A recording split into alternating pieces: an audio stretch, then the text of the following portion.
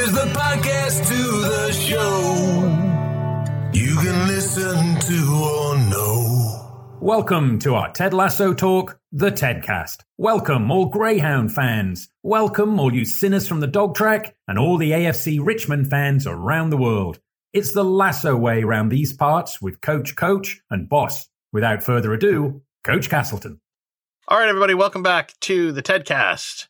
We are going over Ted Lasso, Season 3, Episode 4. Big week today. This is Part 2 of what I think is going to be a four-parter. If you're joining us for the first time, welcome. We're thrilled to have you. We always love hearing from you. I can't tell you how many emails and notes and messages and DMs and things we're getting from people who are enjoying the podcast is exciting. It's so nice to know that we have kindred spirits out there. If you are coming in for the first time, we are on Part 2. So if you want to hear the beginning part of Episode 4, big week, you can jump into Part 1 or just stay with us and backtrack if you have the type of brain that can handle that sort of continuum. I do not, but I always marvel at people who can. My name is Coach Castleton. I am your host, and with me as always is Coach Bishop. Enjoy the episode, or I start flicking balls. That is it's not your typical coaching philosophy, Coach. No, but I'm trying it out. See it for you. I like it. Yeah, that's good. We're migrating towards Bobby Knight all of a sudden. And with us, as always, is our boss, Emily Chambers. I feel like I didn't do a good enough job last time of justifying that Sassy was correct in her assessment of her relationship with Ted. And that will be something I follow up on this time. Because friends be fucking is not that bad of an idea. I'm really looking forward to that. All right, here we go. That sounded really. I was like, all right. All right. You guys have had a mini love affair on this podcast for a while, but Mini. Come on. All right, we pick it up where we last left off. Isaac was checking to see if he had acquired the ability to chop things off in the locker room. He tried this out on Jamie's shoulder / arm / collarbone area, and he had not, in fact, acquired the ability. I think it's a byproduct of growing up in the Marvelverse, where humans can magically just get ability to chop shit, I guess. I don't know. It seems wild that he went from I touched a piece of paper that fell apart, ergo I must be able to chop off arms. Seems like a bad idea to assume that. Paper is not that tough. Well, that is right. That is true. Until you get a paper cut from it, and then you go, "This is the most." It's amazing how much a stupid little paper. Yeah, it's disproportionate. It's still not tough. It's just very sharp. I don't understand the difference between those. All right, everyone, we're going to take a break while Boss explains words to me. Yeah, that's what I'm here for. That's true. Isaac, listen, in Isaac's defense, he already has a legit superpower that we've seen with his hair sculpting skills. Oh, yeah. So this is true. If you are gifted in one way, I don't think it's that big of a jump to say, hey, maybe I can acquire additional skill sets, right? His cutting across the board is impressive. Oh, that's true. He could think it's an expansion of the cutting talent. That's an interesting take. Oh, this opens up all kinds of see, boss, you're all right. God damn it. This opens up all kinds of possibilities as to what Isaac's cutting based superhero name might be. But I will say that I think we all love Isaac. Is that fair to say? And we love whenever we're in the Richmond locker room with Isaac. Is that fair also? Yeah. Yes. We're always generally good things, whether it's sad or, there's some pathos to it. We've enjoyed our time in the Richmond locker room. Is that a safe thing to say about all three hosts on this show? Yeah. Now I feel like you're leading me into a trap, so I want to say too, no. I'm not. Okay.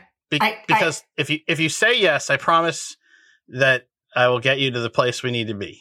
Okay. Well, Yes. I really have enjoyed, being in the Okay, library. good.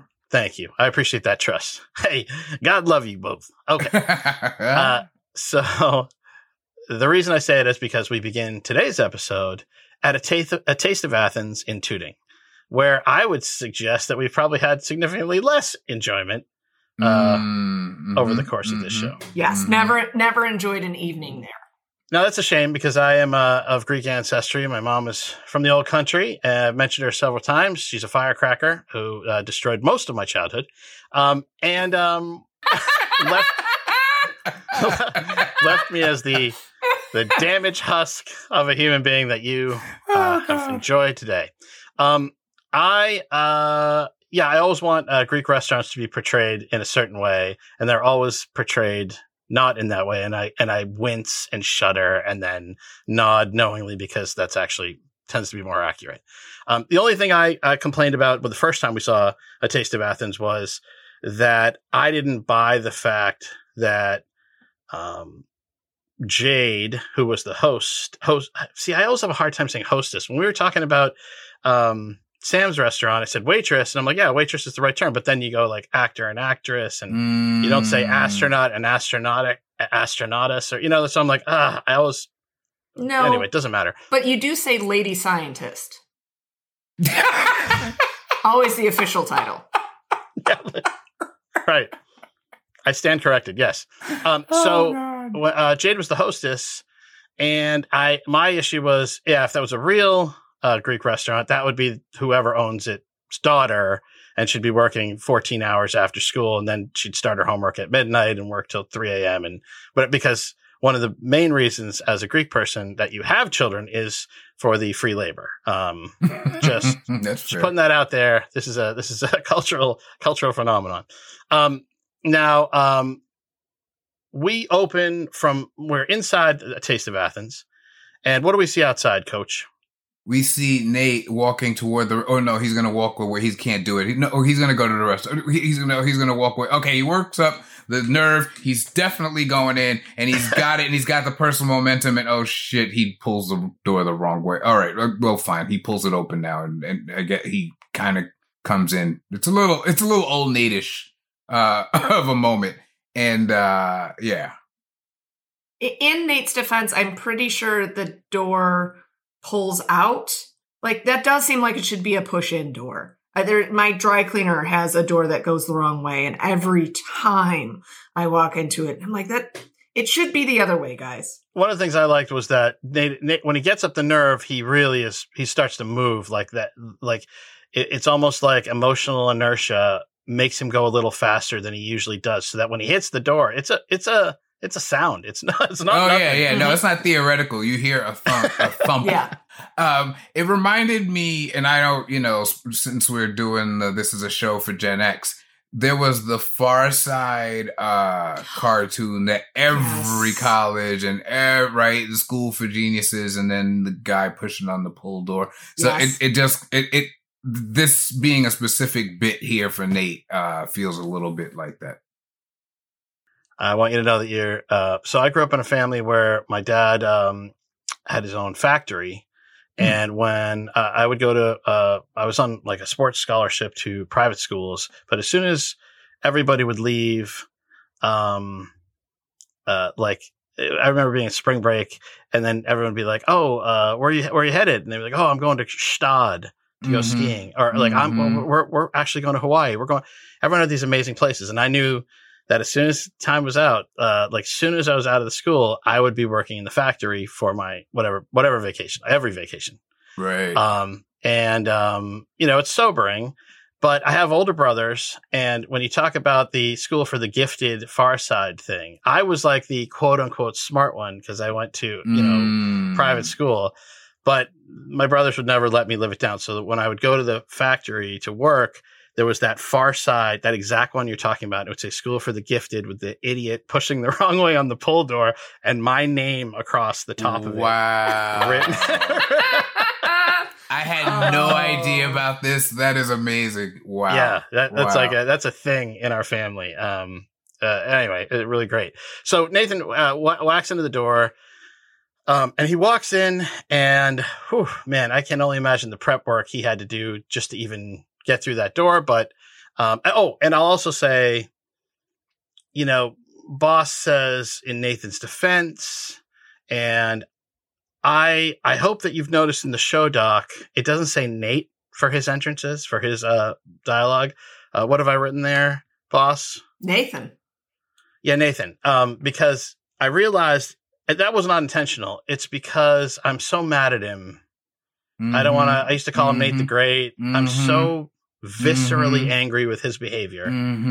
And I'm still not over him saying Colin is something that covers a blood stain. And as we're in season 3 now, it feels even worse knowing some of the things Colin's been contending with. Yeah. Where you go, oh my God, it's even worse than I thought. And I hated it. It was unforgivable when it happened to me, just wherever my level of acceptability is, right? And now it's even worse knowing what I know. But there are so many old Nate moments in this episode that it is pretty fucking clear to me that there's a yellow brick road back to Ted, right? Yeah. Is that what they're setting up? Yeah, I mean, I definitely, and we'll touch on several of them, but I definitely got the sense that there was an active move to remind us that as deplorable as we find him now, we used to love this guy. So I do think that's, yeah. Anyway, I think actually that disconnected another dot for me, but I agree with you. I'll add to that this is in some ways the birthplace of evil Nate. I mean, this is, you're sitting in the corner, spit on the bathroom mirror. He comes back out with this this D whatever, D weak, D vulnerable to whatever Nate, and we get the window. And that's really, so interestingly, he returns in as kind of old Nate-ish because really this is where new Nate was born. Wow. I got chills. That is such a great point, Coach. God damn it. I love that. Wow. I didn't realize, right, this is the birthplace. Holy shit. This was it, because he tried the Rebecca thing, and it was a big fail. Yeah. Sorry, boss. No. I actually, oddly enough, was almost thinking an opposite thing, and now I'm changing my mind about that. Because what I was thinking was the fact that Nate is still very much himself in a lot of ways, in the ways that he interacts with Rupert, in the ways that he's still scrolling on his phone, in the way that he screws up getting into the Greek restaurant, but is still going back to the Greek restaurant, even though he doesn't need to be. It always reminds me of wherever you go, there you are. Like, there's this idea that people make life-changing decisions and then everything about them is different, and actually everything about you is basically the same. You've just incorporated this new piece of information about yourself. Yep. So I think that this is the birth of where we get to see that other side of Nate. I feel like it's always been in him. And so, like, having that come out changes who he is, but not entirely. That's really interesting, actually. I like that. And I think the choices he's making there. You don't care for that, Castleton? No. I'm mad because what are we, like 4 minutes into this fucking podcast and you've both already made amazing points. There's a line in LA Story where Steve Martin goes, usually I don't like to hang out with impressive people. What does he say? Interesting people. Usually I don't like to hang out with interesting people because then I become the idiot's version of interesting people, which is a show off. And I'm funny. I'm feeling that pressure right now. Because I love the points you both have made. And I would say that, like, the point you make, boss, about, wherever you are, or wherever you go, there you are. This was an understood phenomenon before the advent of social media, before people became brands and were able to, curate their outside, sort of what people saw about them. They could curate that. And you would just automatically know, okay, well, I went to school with this jerk, and I'm sure he's still a jerk, wherever he is. But now it's like, oh, he's doing really well. My God, his wife is beautiful. Look at a huge house. He's rich. Like, wow, he must not be a jerk anymore. No, he's still a fucking jerk. He's just really good at curating his social media. It's like funny. I would say that one of my favorite things about human beings is that as soon as people were able to curate their brand and their image in that way, I think everybody stopped believing it a little bit. I have friends who are lovely people. I adore both of them. But every weekend when they're like, we're antiquing in Michigan, I'm like, guys, can you make a fart joke, please? Like one. Can you show me just a tiny bit of that your life is not all this perfect? Because I don't buy it. I think their lives are pretty good, but I also think that they wake up with morning breath. Yeah, that's well put. So, Nate approaches Jade. Hello, Jade. Big smile. And Jade, true to Jade form, what sort of general affect does her face have, boss? Nothing. No response. Not even a blink. In the Ted Lasso universe, I don't know if there's a character I understand less than Jade, if that's possible. I'm trying to think if there's anybody. I feel like I understand George Cartrick more than I understand Jade. I understand we're going to meet the manager, Derek, of the restaurant in this scene. And I understand Derek more than I understand Jade. And we meet Derek for 8 seconds. So I am, Jade is confounding to me, but no reaction. Nathan, big smile. He says his name, Nathan. Nothing from Jade. He says, Shelly. Nothing. Nothing. We are now 3 interactions in with nary the glimmer of any form of recognition from Jade. But also, I have to throw this in because I know you're gonna, and she deserves it. But just basic human behavior. If someone goes, Orlando, like, I'll at least be like, hey, man, sorry. Oh, if I try to play it off, I'll be like, oh, man, I know I recognize your face, but she intentionally lets him dangle there. Like, it's not just that she doesn't recognize him. It is important to her that he understand that she doesn't recognize him. Yes. Although I think that that's intentional. Being a hostess and being the person that you in your individual life, if somebody were like, hey, Orlando, you would assume, oh, they know me and want to say hello. You would not assume, oh, they want me to think that we know each other so that I will give them a better table because I feel guilty for not remembering them. That's an interesting point. Okay, I see that. I want to make we always try to be very clear about this. Jade is played by an actor named Adita Budnick, and she kills it. She kills it. Like, oh, yeah. There's no, if she ends up listening to this, we love you as Jade. We just don't like Jade. Or like, I shouldn't say we. I just say like however Jade is written and the amount of restraint you had to put on her character to turn her into a literal sociopath. Good on you. But I don't understand the Jade character. I once, Coach, to your point, I once had a reunion for school I went to, and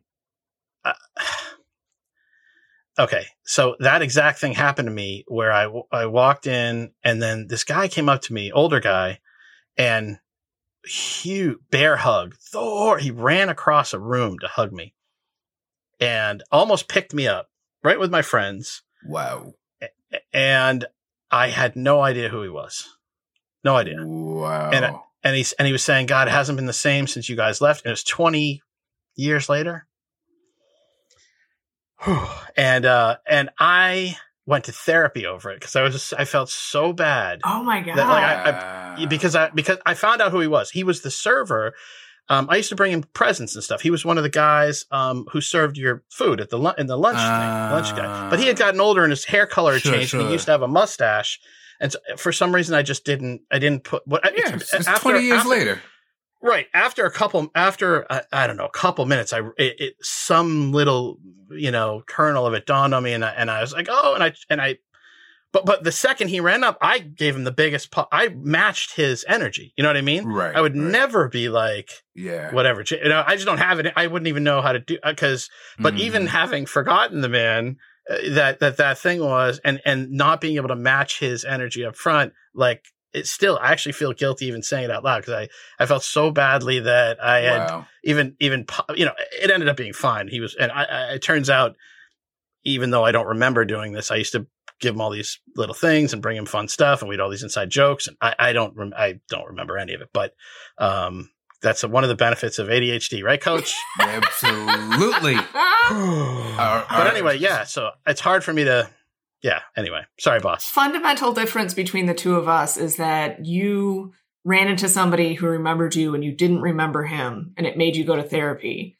And when I was in high school, I introduced myself to the same person 6 or 7 times because I tried to be very polite. I was like, hey, hi, I'm Emily. It's very nice to meet you. And he was like, yeah, I'm Scott. We've done this 5 times before. Why can't you remember who I am? Swear to God, that did happen. And I feel fine about it. Shit's on you, Scott. You should have said something memorable. He should have been more memorable.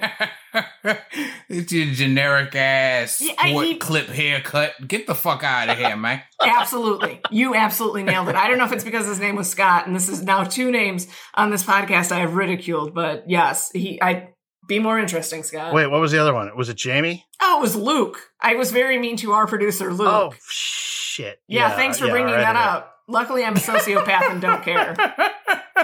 God damn it, Luke's a beaut. Trust me. I'm sure. I've known a couple Lukes, and they've all been good.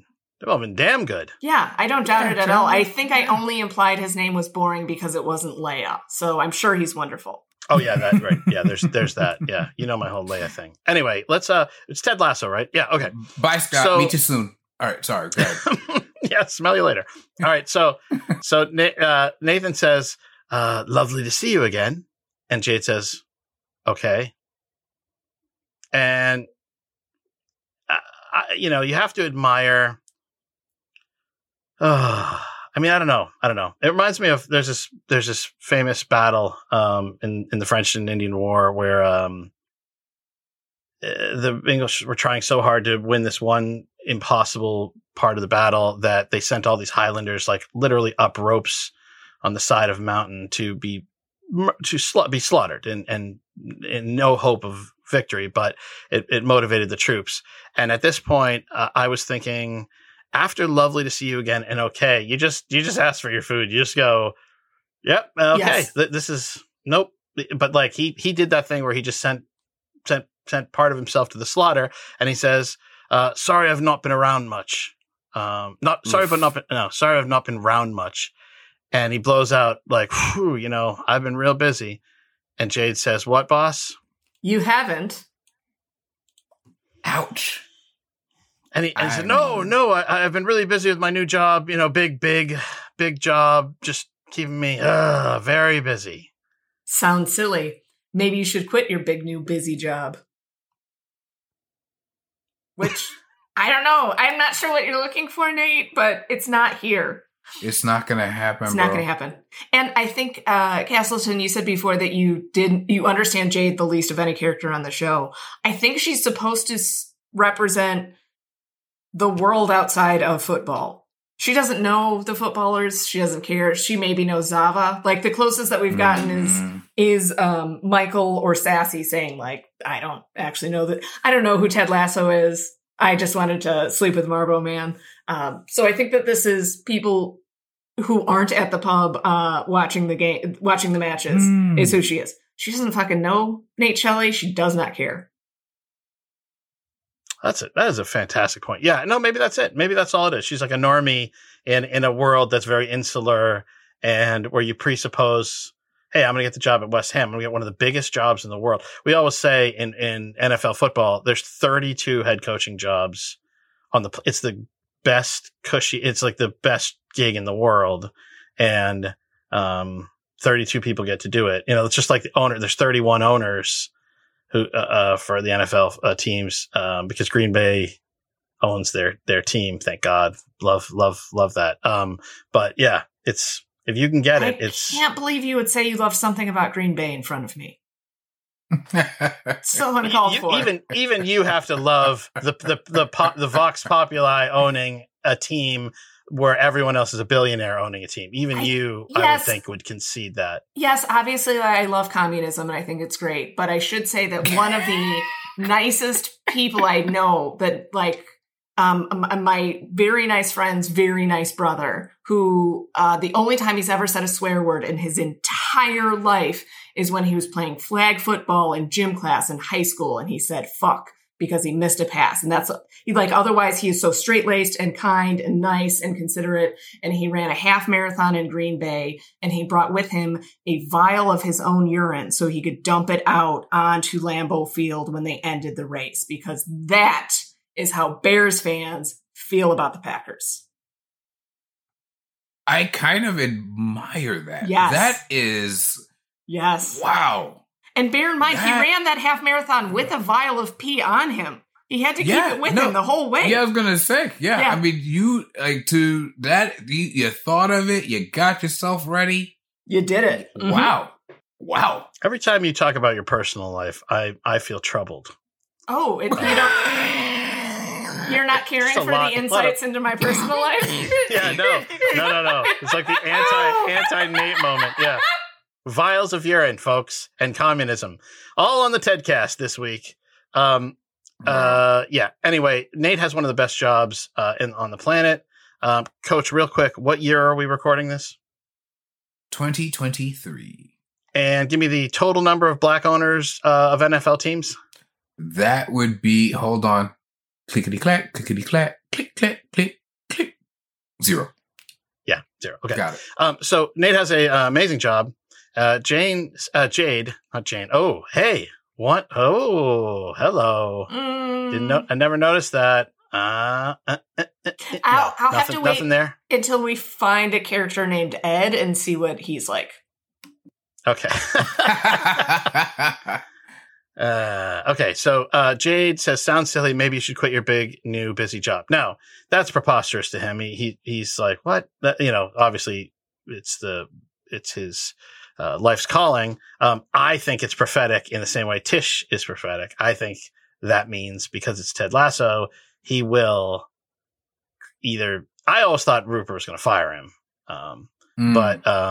but maybe he will just say, "Take this job and shove it," which would be pretty appealing to the Ted Lasso audience, I think. Anyway, he says, "Anyway, I'm just here to pick up my takeaway. I bought lunch for my whole staff. I have a whole staff." Right. And apart from the trainers, because they eat like cows. And how does how does Jade react to that, Coach? No response. Classic Jade. She's still giving him absolute 0. Like, not even a cute, like a throwaway chuckle at his obvious, joke there. No, nothing. That's the thing about her. She's the only one that there's no internal pressure from Jade to react like a human at all. Like basic standards of social behavior. Yeah. I mean, she was born without him. And she has no response to that. Boss, what does Nate say to that? Sorry, that sounds no, they're lovely people. They're just vegetarians.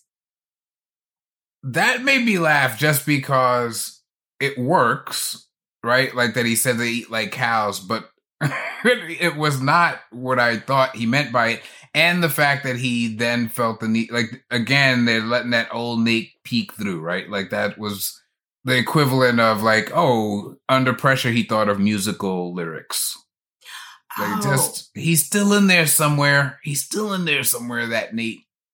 Interesting, because what I thought of was in the shoe room in season 1, in episode 9, when Rebecca and Keely are talking in the boot room, and he comes in and says, "Oh, ladies, I know girls love shoes, but oh god, that was sexist." The sexist, yeah. So recognizing right away he said something that he probably shouldn't, but also thinking something right away that maybe he shouldn't have, and then only recovering after the fact. Okay. Nate is not stupid. So I don't know, we have to like put a delineation there. Like he's pretty quick, in many ways. And, obviously he's a tactician and he's proven that he's one of the finest.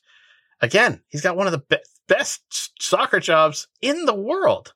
And generally the media who, their job is to sort of rate, performance of new coaches. They tend to be there tends to be more scrutiny on new coaches are in love with Nate. Like we haven't seen anything to this point where he's not the wonder kid and he's not a tactical powerhouse. And right. I mean, that usually is. No, I'm not saying so to, psychoanalyze him way more than I should because I am not a clinician and he is not asking me to. I think Nate has a shit ton of intrusive thoughts that are telling him bad things about himself constantly. And that makes him think bad things about other people because when you don't feel good, you don't feel good about other people. So I think that this is just his own, not even a self-hatred, but literally thoughts he can't control affecting him and then they slip out. That makes sense. That makes a lot of sense, actually. Okay. So, I thought that was a clever line, actually. The lovely people are just vegetarians. I didn't know he was going to go that direction. I thought that was, actually winning. Now the manager comes out with the food and his arms have the 2 big bags of food in them and they just kind of drop to his side when he recognizes Nate. And he goes, "No way." And then he sets the bags down and he goes, "What, boss?" "Look who's here. No fucking way." And he's just like really fired up. So the recognition that Nate, I think, was hoping for from Jade, he's now getting from Derek, the manager of Taste of Athens in Tooting. Shakes Nathan's hand, really excited to meet him. And he turns to Jade and he says, "Do you know who this is?" Mm-hmm. It's Jason Jelly. God. That's right. That's on, right. Man. Jason Jelly. That's so brutal. And Nathan goes, "No, Nathan Shelley." The manager goes, "That's right, Nathan Shelley, manager of West Ham United, in my restaurant. Big week, my guy. Big fucking week." Now, this is interesting because I don't think this is what Nate was hoping for. He was hoping for Jade to be enamored with his bigness, but I don't think he was hoping for some fucking rando to chat him up about the game, considering he doesn't even talk to people that work for West Ham. Yes. And I think it's not Jade. It's like, take a look at me now. Right. And so there's none of that energy with Derek because he didn't have that issue with Derek. But I think, it's you know what I mean? Like he's back to avenge. See, you thought I was nothing, but now I'm a big something. And Jade still doesn't care. So I mean it's more of a miss than ever. It struck me watching the scene. I was like, okay, I get it theoretically. But why would Nathan, the gaffer, be picking up this lunch? I mean, he needs this so bad. Yes, excellent point also. That's crazy. Yes. That he would be the one picking up lunch. Like, but he needs to undo that moment that's going to stick in his craw forever, that she didn't treat him like he was a big deal. And he needs her, like, she represents all of that. So it's very specific. So yeah, I don't think he gives a damn that Derek gives him the love. Does evil Nate even happen without Jade? Maybe not. I mean, listen, this is what you look at, like, incel movement and things like that. And so much of it is, young, confused men looking for some form of attachment. And when they're rebuffed because they're a little bit off, like Nate, rather than like looking inside and trying to say, "Hey, I want I need to improve, or I need to, okay, that, whatever, being introspective about it, they'll put it on the woman that rejected them. And then that becomes the baseline for political thought and, things like that, where it's just like, oh, dude, it's just there's, first of all, plenty of fish in the sea, like Roy's card, but also, sometimes it's really hard. We all focus on the human mind is designed to focus on the defeats more than the victories. So I would say yes to that, and I would say that your point and Boss's point earlier really go together, which is if you feel like shit in the first place about yourself, whether that's, quote, deserved or not, then every loss becomes a referendum on you. And the need to win is about some level of like validation, like, oh, well, maybe I'm not a complete piece of shit. And so that to me, that explains a lot of like his almost like panicked checking of social media and his need for, like it just, and we've seen him with his dad and all that, but like he thinks really poorly of himself, the real him. Like the evil Nate is a character. Like we watched him create it. And so I think, he just feels like shit. And anytime the world tells him he's shit, it's more of an affirmation of that than it is like just like a garden variety insult if he were a person who felt comfortable in his own skin.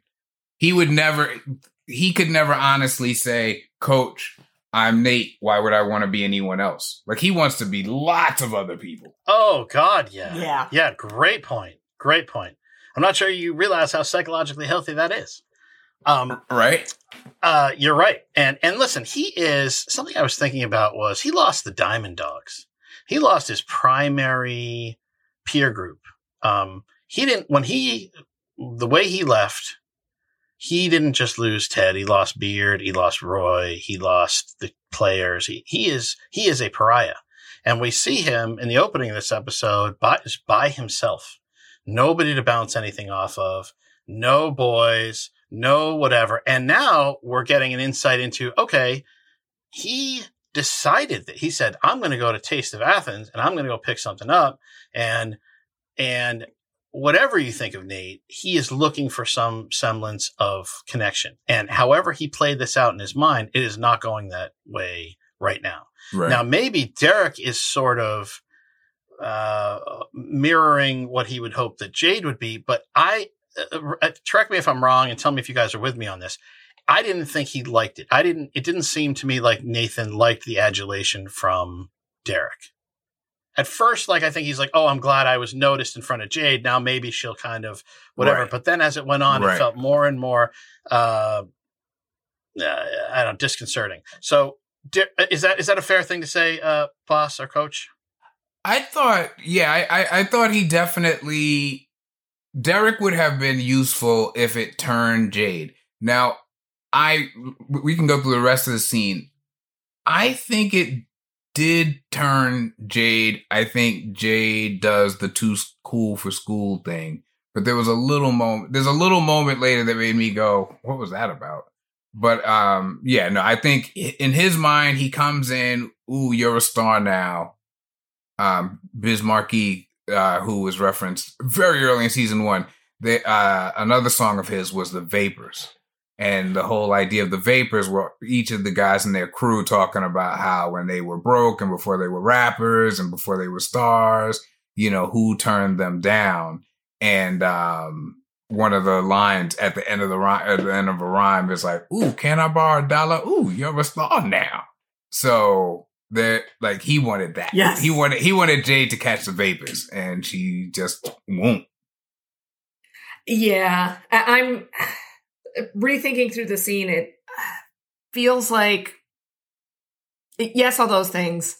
I don't think that he's particularly thrilled that Derek cares who he is. I think it doesn't matter to him. It's not just that Jade is a woman. It's not just that Jade was the one that refused to acknowledge that he was important last time we were in the restaurant. It's also that once Nate decides which person's approval he needs, that's all that matters.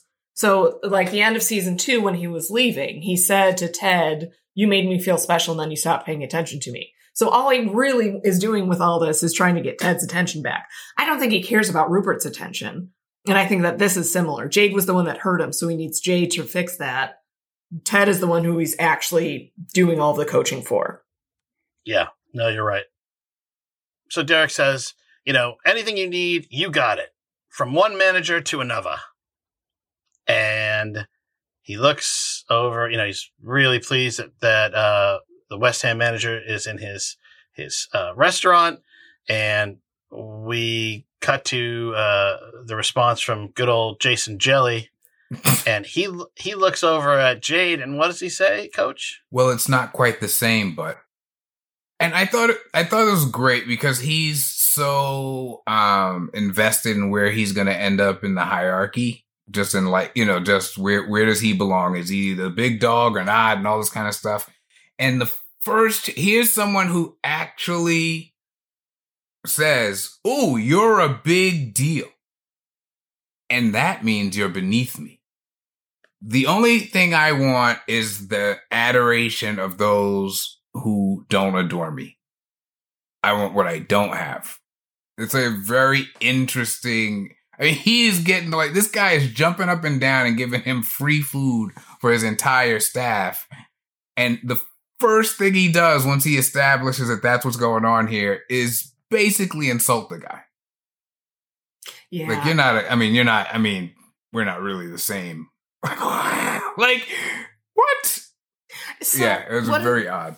I feel like we're obviously talking a lot about Nate. 1, because he's a fascinating character. 2, because he's very important to the plot of the show.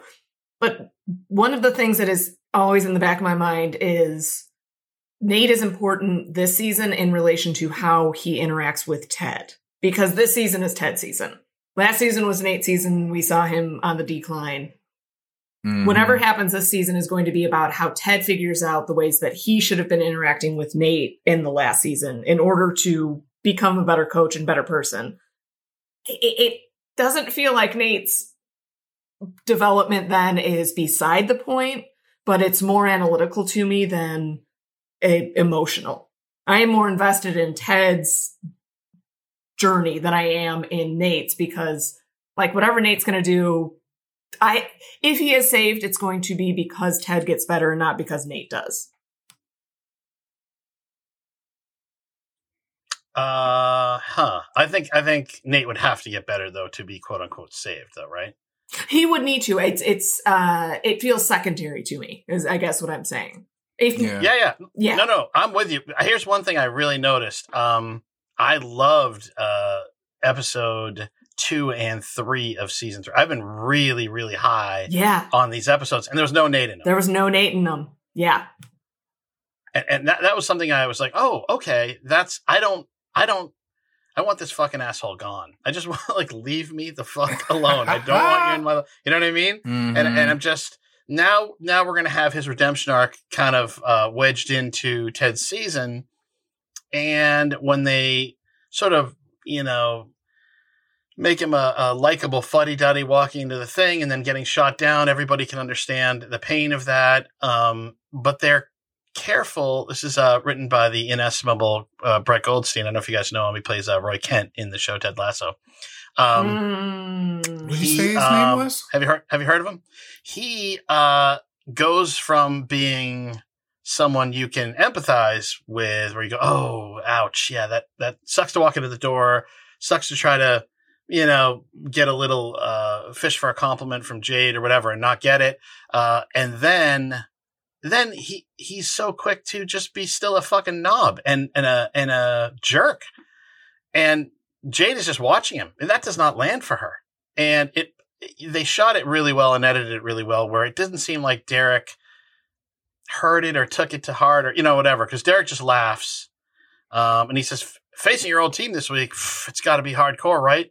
And Nate goes, And Derek says, "I mean, you talked a lot of shit about him in the press, didn't you? I loved it."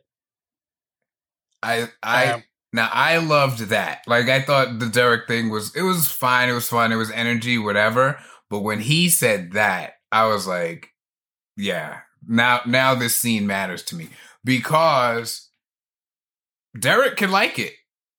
Derek is a spectator. Derek is basically watching, the sports version, which ESPN does, and people don't call out nearly enough. It's just the sports version of reality TV. It's just Real Housewives, right? But he's enjoying that part. But now Nate has to deal with the fact that he's an actual human being who did what he did to other human beings and said what he said about other human beings. Like, it's not actually just some entertainment that, fills the day in Nate's life. So I like that definitely gave Nate some other shit to think about in this room than whether or not Jade was impressed by his job. I love that, Coach. And let me ask you a question. We know Adita Budnick, who plays Jade, is pretty. She's pretty, objectively an attractive person. Mm-hmm. Is Jade pretty? I think she's pretty. I just don't think. You know what? Actually, I will make this distinction. I made it for someone else recently. I make a pretty big distinction when talking about women, so I should probably look at that one. But between pretty and beautiful. And Jade is pretty, but I don't find her beautiful.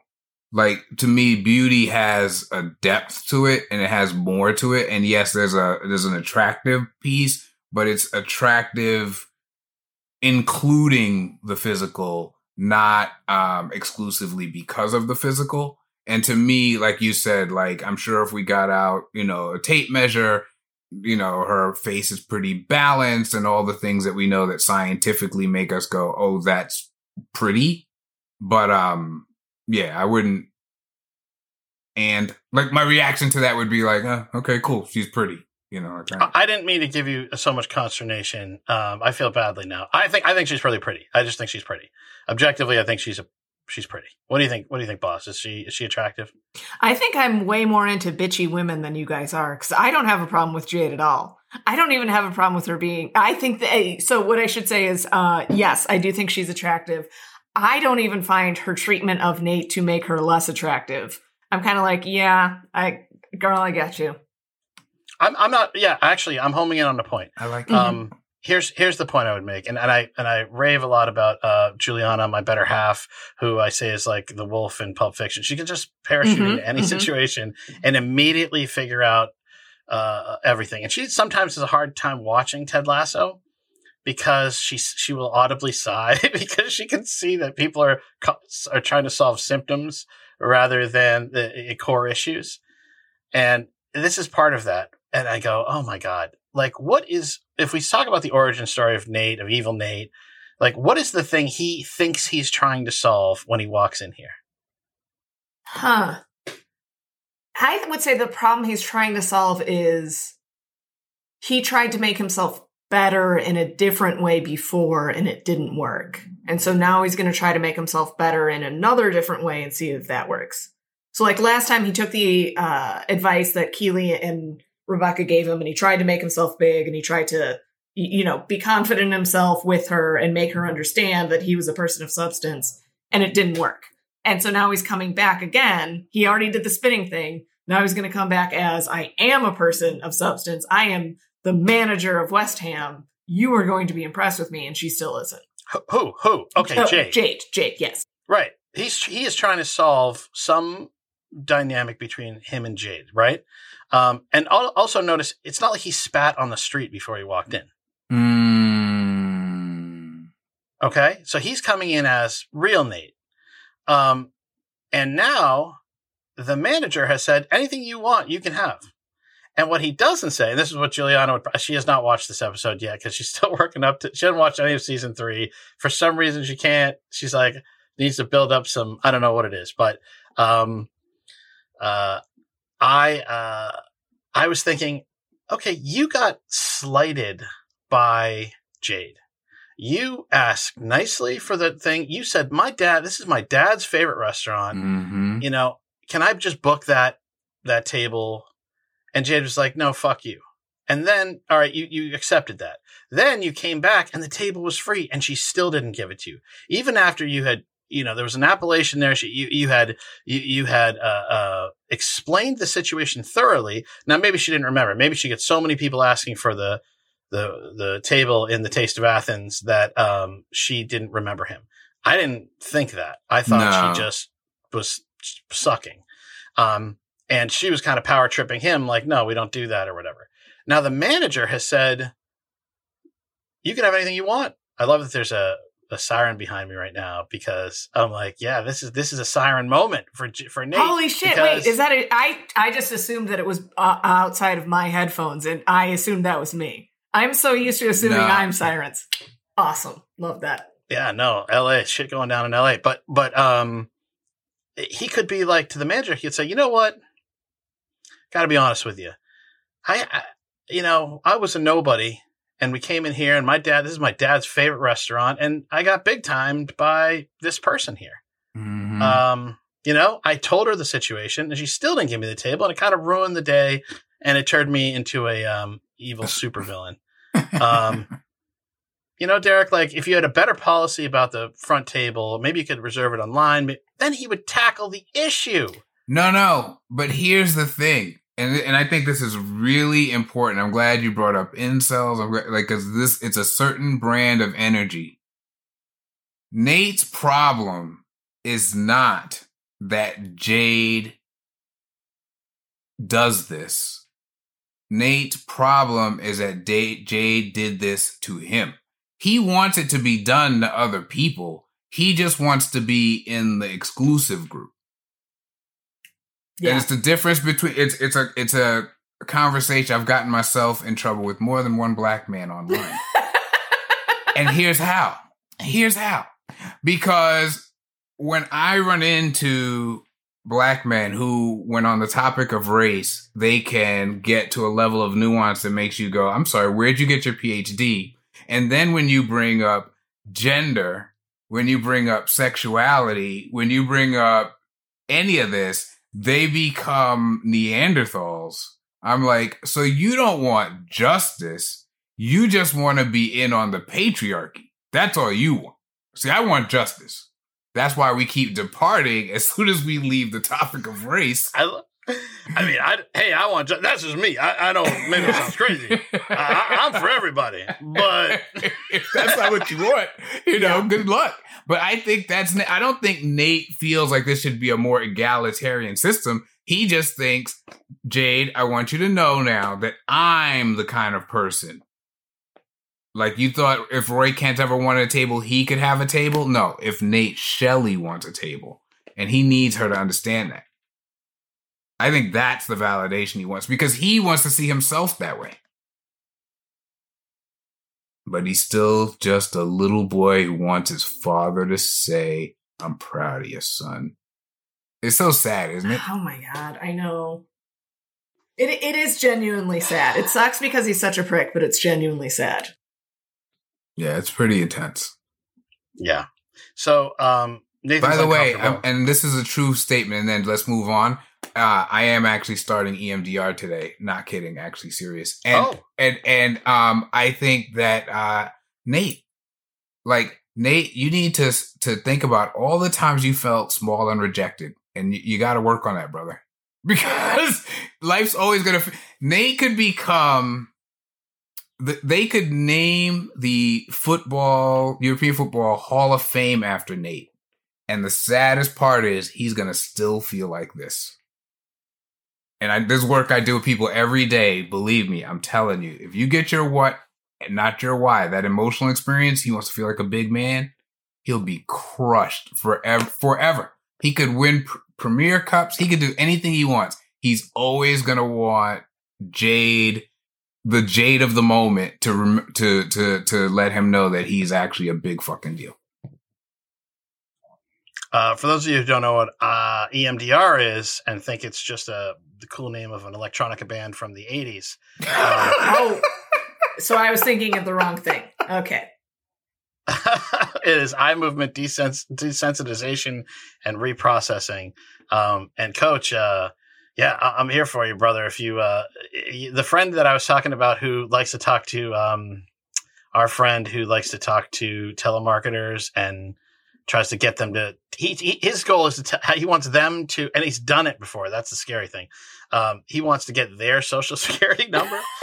So he's God. He's the Stanford grad who's just off the deep. He's so, but he's not rude or he's not Dr. Jacob about it. He's just always like, hey, hi, yeah, where are you calling me from? Oh, that sounds cool. Tell me, like, what are the people? How he does it? You just go, oh my God. Anyway. Someone in his family did EMDR, and it was no fucking joke. The fallout. So, yeah, it's a big deal. But Nate needs like my phone work. is on, Coach. Yeah, and also, I appreciate that. Thank you. Good for you for doing that. Thanks, Yeah. I appreciate it. I'm really looking forward to it. Actually, I will say, I'm glad you're doing something because I meant to talk to you. Yeah, obviously, It's been rough. Yeah, he's obviously the one on this call that needs all the therapy. Not come on.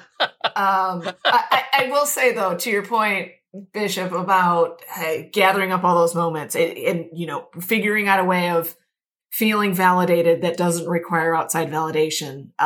Extremely Loud and Incredibly Close is the book by Jonathan Safran Foer. In part, among other things, it talks about 9/11. It made it into a movie that I refuse to watch because I don't want to know what the kid is actually like in real life. I want to imagine him as I like him. But there's a line in the book where he says, I'd experienced joy, but not nearly enough. Could there be enough? The end of suffering doesn't justify the suffering, so there is no end to the suffering. Which is a fucking lot. It's a lot to put in a book, Jonathan. But it's also like a mindset in life that because bad things happened, there's no way of getting over it until you stop feeling bad about the bad thing that happened. Like, you have to accept that bad things happened and then move on from that, or else you never get over feeling bad about it.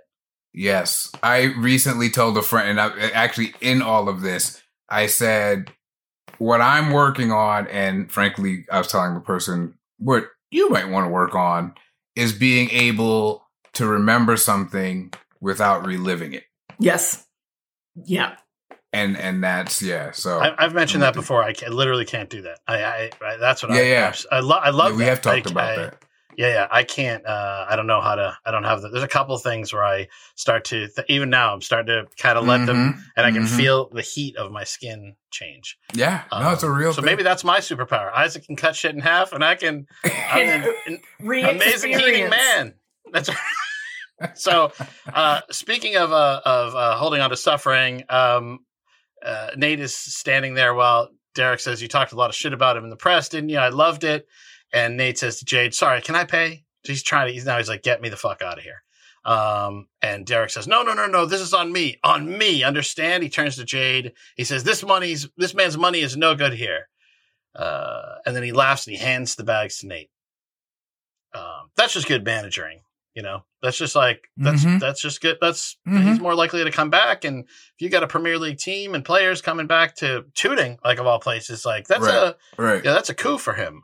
So I don't fault him that. I think that's just, I mean, obviously, for anyone who's read the Iliad, beware of Greeks bearing gifts is a prominent saying, but I don't believe he's Odysseus in this particular scenario. He says to Jade, never charge. And then he goes, except for booze, got to charge for booze. I laughed at that because I've worked as a bartender, and I 100% get where, like, you could sink my restaurant if I don't make this distinction. Like, seriously. Yes. So I was like, no, I get you, Derek. Like, it sounded funny, but I was like, no, he is right to make that distinction. Yeah, it shows you where the margins are too. And what does Nate say in response to that, boss? I didn't order any booze. It's 12:30. Yeah, that's nice. That's a nice thing to say. So Derek laughs and yells, "Knock him dead!" And then he And Nate goes, And then Derek puts both arms over his head in victory and screams, "Go Hammers!" And Nate like physically jumps. And Derek claps and he points and laughs as he walks away. I don't know if I think Derek is getting the feeling from Nate that he's too much. I think, but sometimes when you're someone who's too much, you don't read too much as well. So I couldn't tell. I can tell what Derek caught and what he didn't caught about. Didn't caught. Well, he didn't caught. I couldn't tell what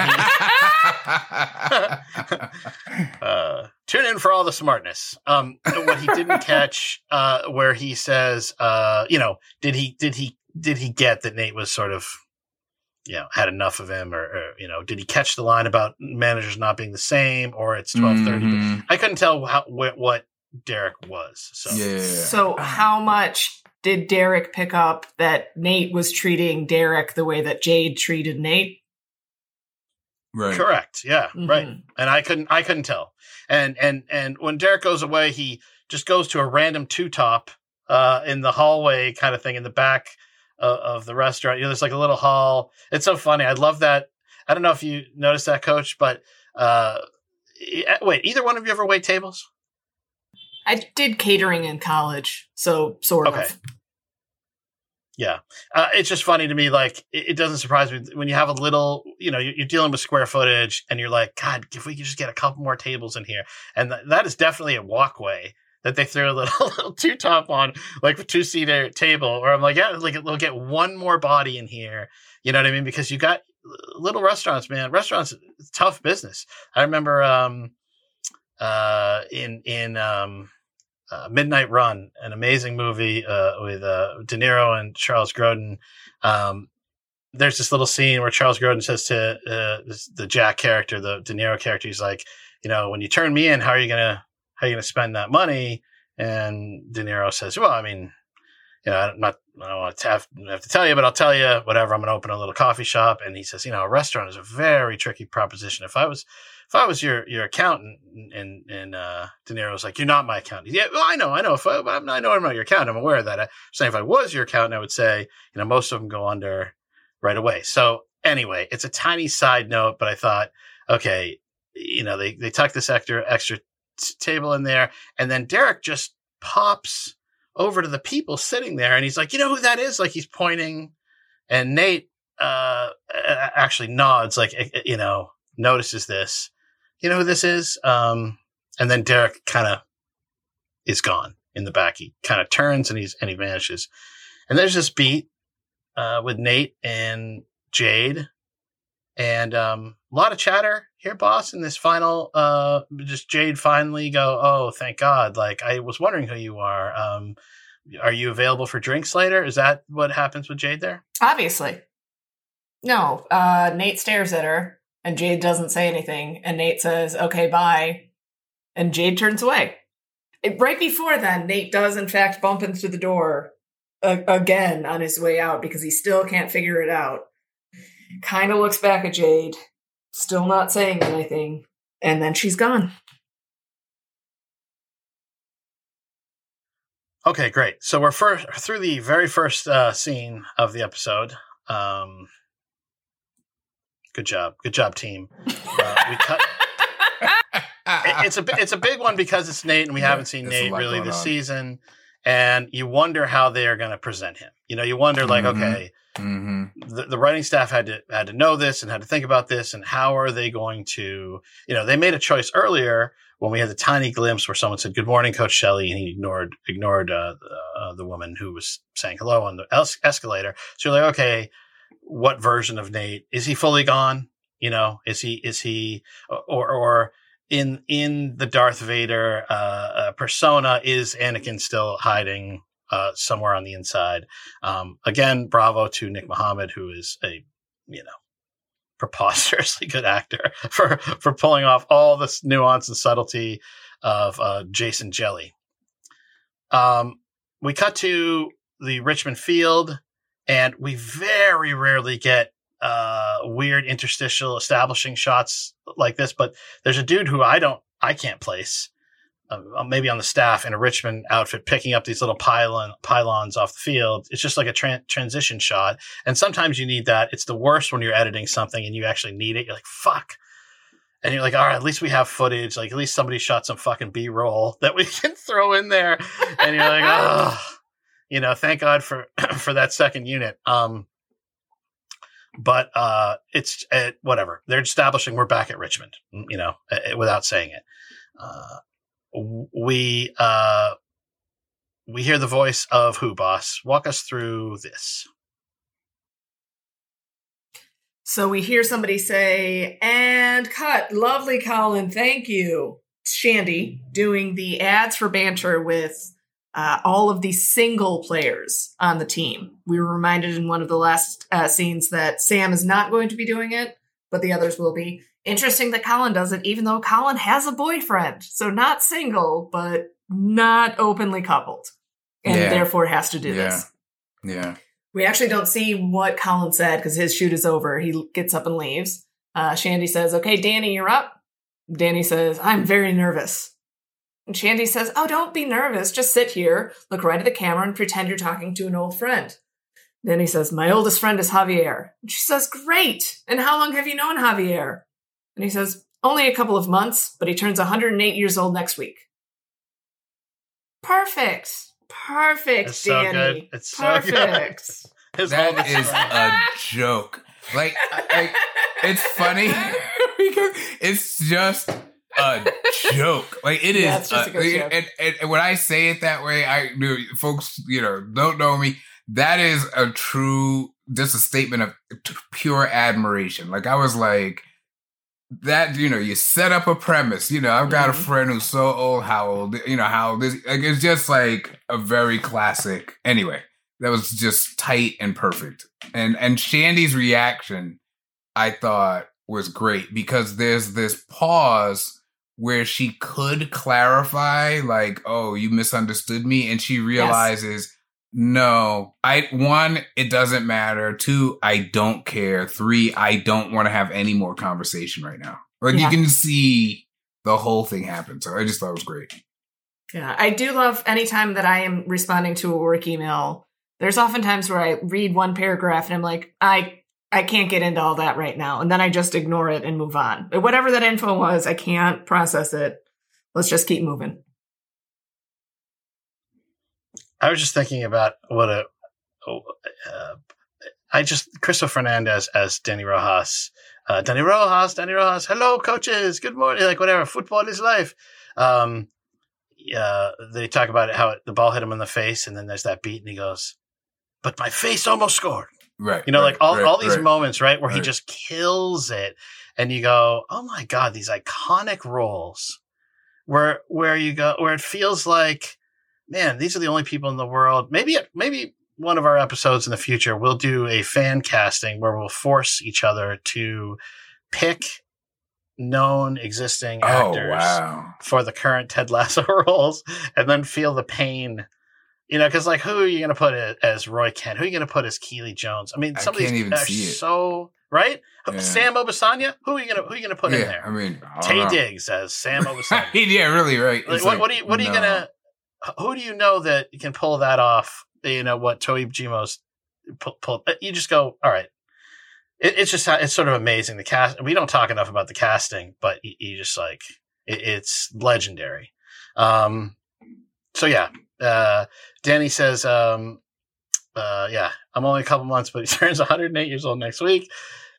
Okay, Shandy's a killer. First of all, Shandy's the director on set right now. She's the one yelling cut, which makes her the director. That's a no joke kind of position. She's not just a client relations coordinator. No, she's running the shoot.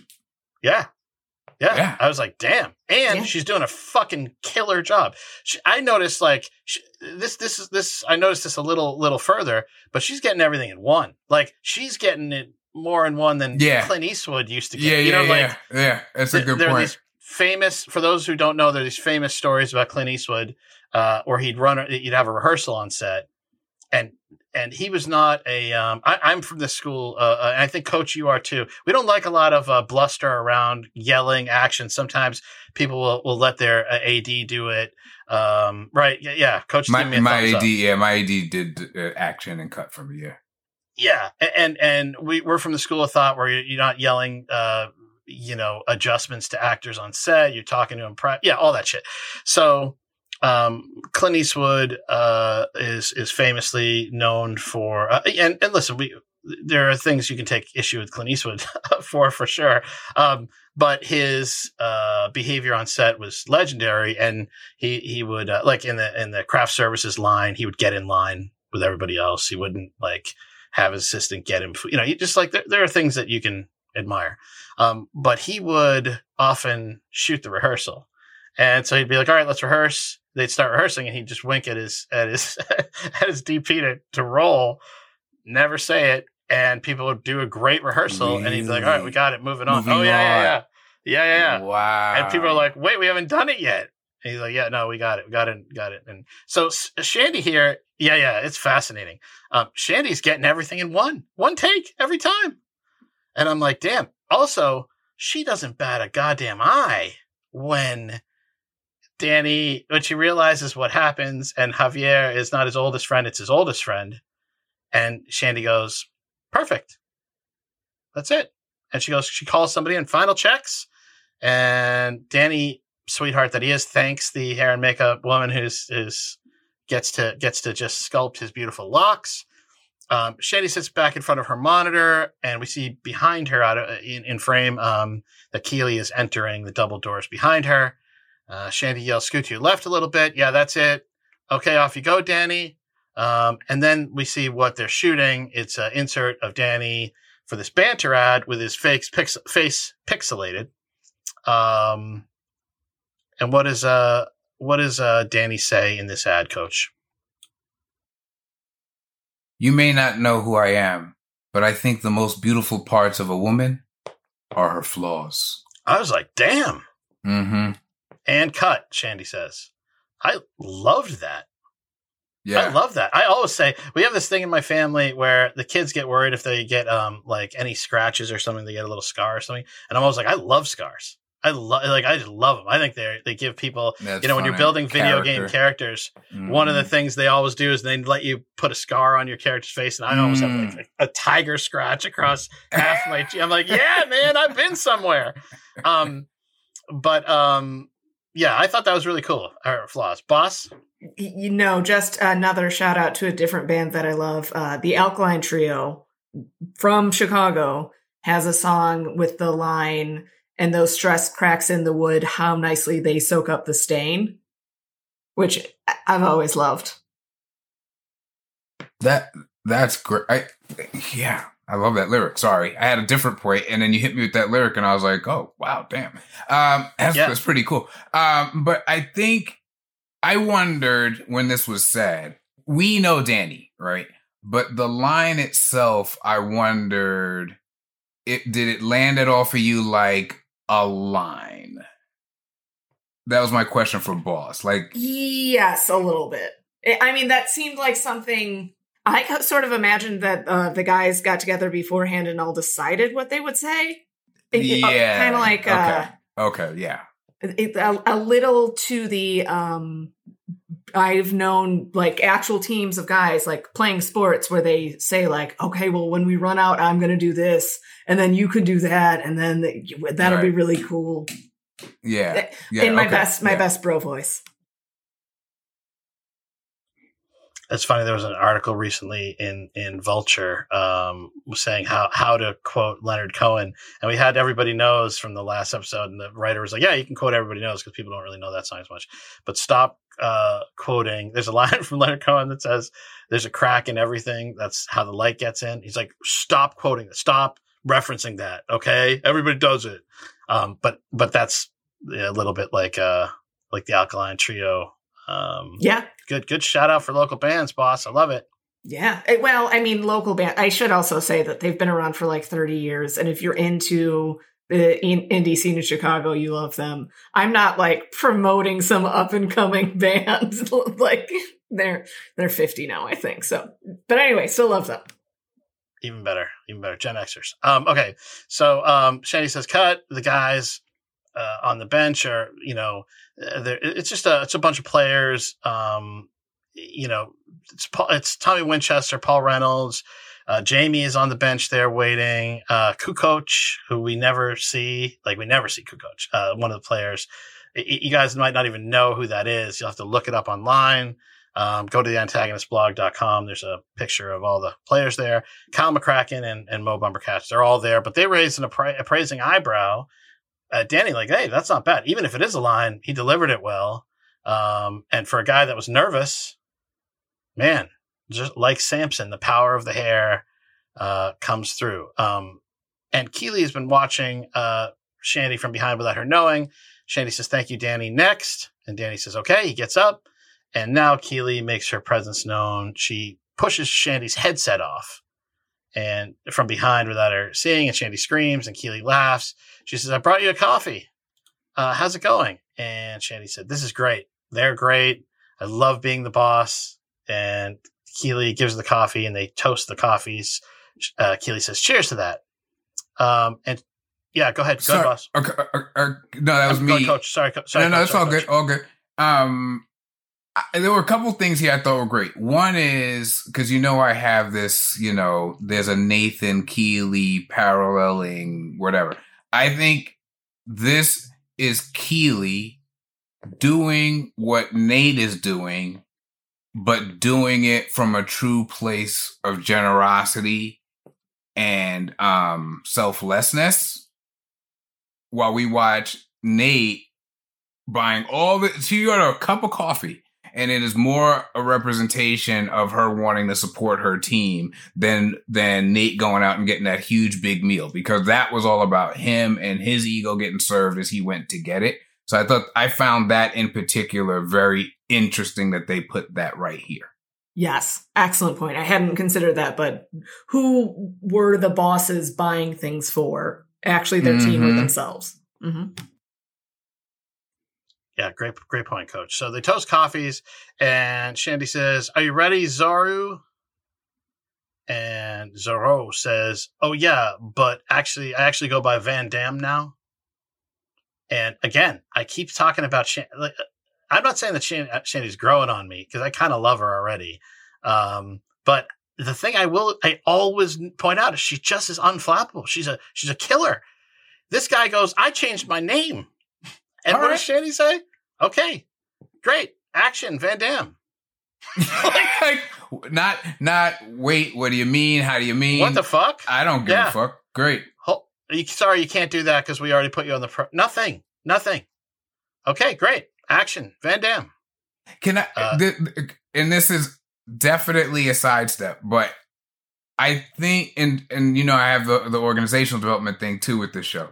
And I have a way of people evaluating their performance that's a balance between impact and influence. Impact being the effect you have on getting toward the goal. Influence being the effect you have on relationships. And there's a way of looking at Ted Lasso in general, and even some of the stuff that bothered you in in season 2, Coach, that is Ted being overinvested in the influence side. Right, which is why he has to be reminded that 8 ties in a row, some people would view as broke. Shandy is the other pole, like fully goal oriented and zero impact. Process oriented. Yeah, she's impact. Yep. So I don't give a fuck why your name is Van Damme now. I don't give a fuck that Jamie's growing and maybe he saw some. Can I fuck him or not? Is the question I'm gonna have for you. She's just all right. We need extras. It's not well, do we want the club to seem more full or blah, blah, blah. It's if you want it to seem more crowded, do a strobe effect and have people walk by the camera. Next, there's none of the other stuff. And I'll call you Babs if that's the faster shit to say. By the time you correct me, I am already down the hall going where the fuck I'm going. I don't give a fuck. Yes. And that's a throwaway. Yeah. I love Go that ahead, boss. this scene made you think about, overall development and fostering that in people. And what it made me think of is the Adam Sandler movie Big Daddy, where he allows his not really legally adopted son to name himself, and the kid comes up with Frankenstein. And he's just like, oh, your name is Frankenstein now? Great. You want to play in the puddle? Puddle it up. That's funny. Schmingus Dingus. Schmingo Stingos, yeah. Your name is Frankenstein now. Okay, Action Van Damme. You don't know who I am, but I'm looking for someone who likes short walks on the beach so we can spend more time, The opposite of sexually. He doesn't need to throw it in. Island's top scorer. So the guys laugh, and then we have an insert of Van Damme raising an eyebrow, which doesn't even matter because it's going to be pixelated out, dummy. Stupid Jean-Claude Van Damme. And then Shandy goes, and cut. Great. Thanks, Van Damme. Next. Yes. Thank you, Van Damme, because that's who you are. I was wondering, is she better at her job than Keely is at her job? Or is it different? Anyway, we don't need to, I don't want to get into that right now because I have to, we're getting to the point where it's crunch time for this, and I would love to get through 2 scenes. Oh, we'll try. We'll see. So Shandy is, moving right on. And now Mo goes, this is Bumbercatch. He goes, Van Damme, right as Zero goes to pick up his stuff. And he goes, yeah, it's my new name. And now McCracken, I don't think McCracken's Kyle McCracken is one of the players. I don't think he's had a line the whole time. He goes, oh, cool. Why? And Zero, now Van Damme, says, because I love Jean-Claude Van Damme, and Zava told me I should be whoever I want to be. I like that we watch a moment of curious, not judgmental, like right here and now.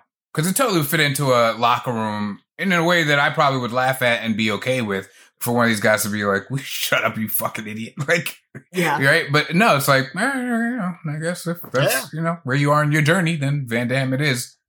I thought that was pretty cool. I was looking to see if there was a knowing look between the two of them, or like between Bumbercatch and McCracken behind his back. But Mo goes, he goes, okay, cool. And McCracken goes, all right, Van Damme. And Van Damme says, all right, boys. And then he jets out, and there was no reaction shot where anybody rolled their eyes or anything. Mm-mm. And what I thought was, okay, there's a shelf life on Van Damme. He gonna be Zorro the second Zava leaves that team. But we'll see. I'm interested to see how, you know what I mean? It's like Zava has empowered them to be Smingus Dingus while he is still Zava. But I'm curious if he gets injured, if he is down, de-emphasized in the game plan. Will his sort of prevailing theories then remain? How even someone like Van Damme or Zorro sees himself and refers to himself. So Jamie is in the frame, and he's kind of cleaning his teeth and getting ready for his little bit. And Shandy and Keely are looking at him in frame. He is a very, very handsome man. And Shandy says, what, boss? He's so fucking hot. And then right. beat. And Keely laughs, and Shandy says, what's his story? And Keely's response is, Jamie, he's so cocky, but I guess you have to be at this level. He only thinks about himself. At least he used to, but he's not accountable for his actions and what they do to others. Except, he's getting better at making apologies. Still, he only thinks with his dick. Right. And in frame, Jamie flashes this big smile, and he's a beautiful man. And Keely says, and yet, I don't think I've seen him with anyone in ages. To which Shandy looks at Keely, and what does Shandy say, Coach? I just want to know if I can bang him, babe.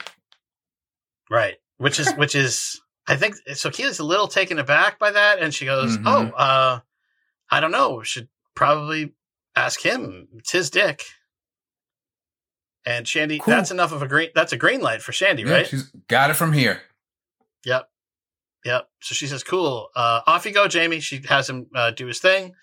And then we are out of this particular scene, leaving that taste in our mouth with the lurking possibility of Shandy and Jamie. Now, that means that in the last scene that we saw Shandy approach Jamie at Sam's restaurant, he did not go home with Shandy.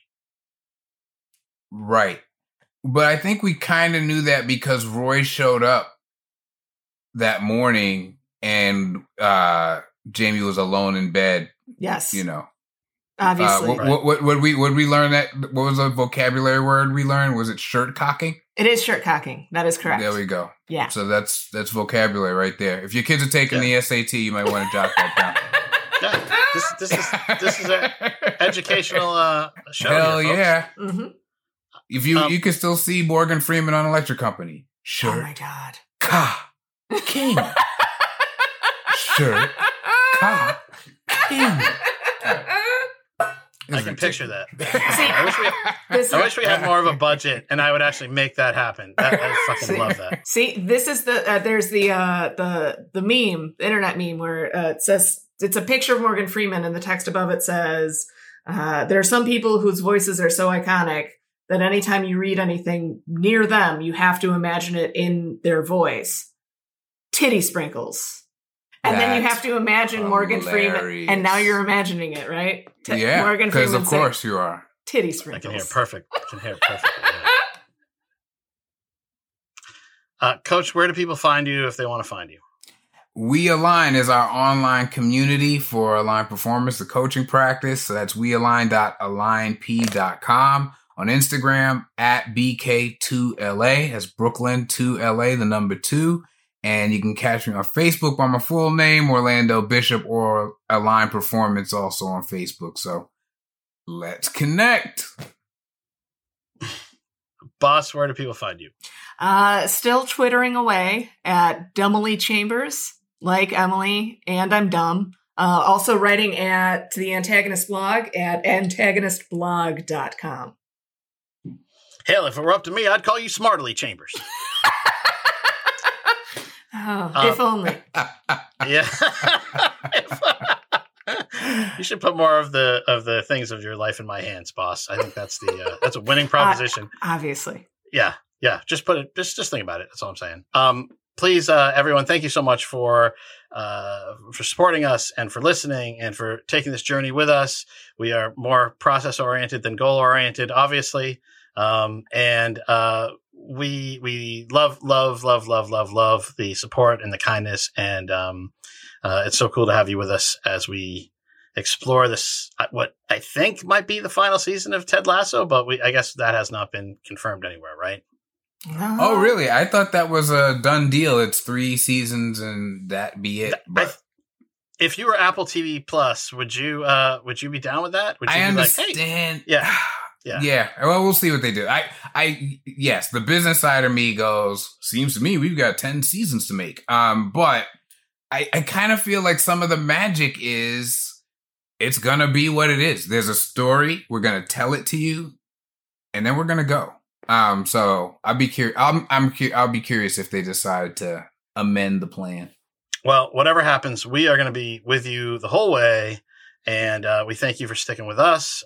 Please support your local libraries, donate books, go to bake sales, help libraries, folks. It's a big passion of mine. Whenever I go to a new city, the first thing I do, much to my children's chagrin, is I go visit the library, go find like, oh, this is cool. And I take pictures and I talk to the librarians. And I just think libraries are the greatest place on earth. When I was little, movies were called books. Oh, what did they say? Peter Falk in Princess Bride. So, TV was called books. So, support your local libraries and also visit us at pajaba.com and antagonistblog.com. We will pick up with part 3 next time. But until then, we are Richmond till we die. Why are you slowing it down so much? I don't know. Just say I it, think we're trying to goddammit. catch each other. I think we're both wanting to not be the wrong one. All right. It's so much pressure, Coach I'm gonna Castleton. turn off this. I don't like this bullshit experiment anymore. Now we're gonna. I don't like All it. right, You're one cheating. more. You gotta Toss say it to us. All right, toss it to us. Let's do it again. We're Yeah. going Damn for it. it, Emily. 1, Let's 2, go. 3. Well, folks, that's all for the TEDcast. Until next time, we are Richmond till we die. We'll see you next time. Thanks. The TEDcast is a joint venture between Pajiba and The Antagonist. Visit us at pajiba.com and antagonistblog.com.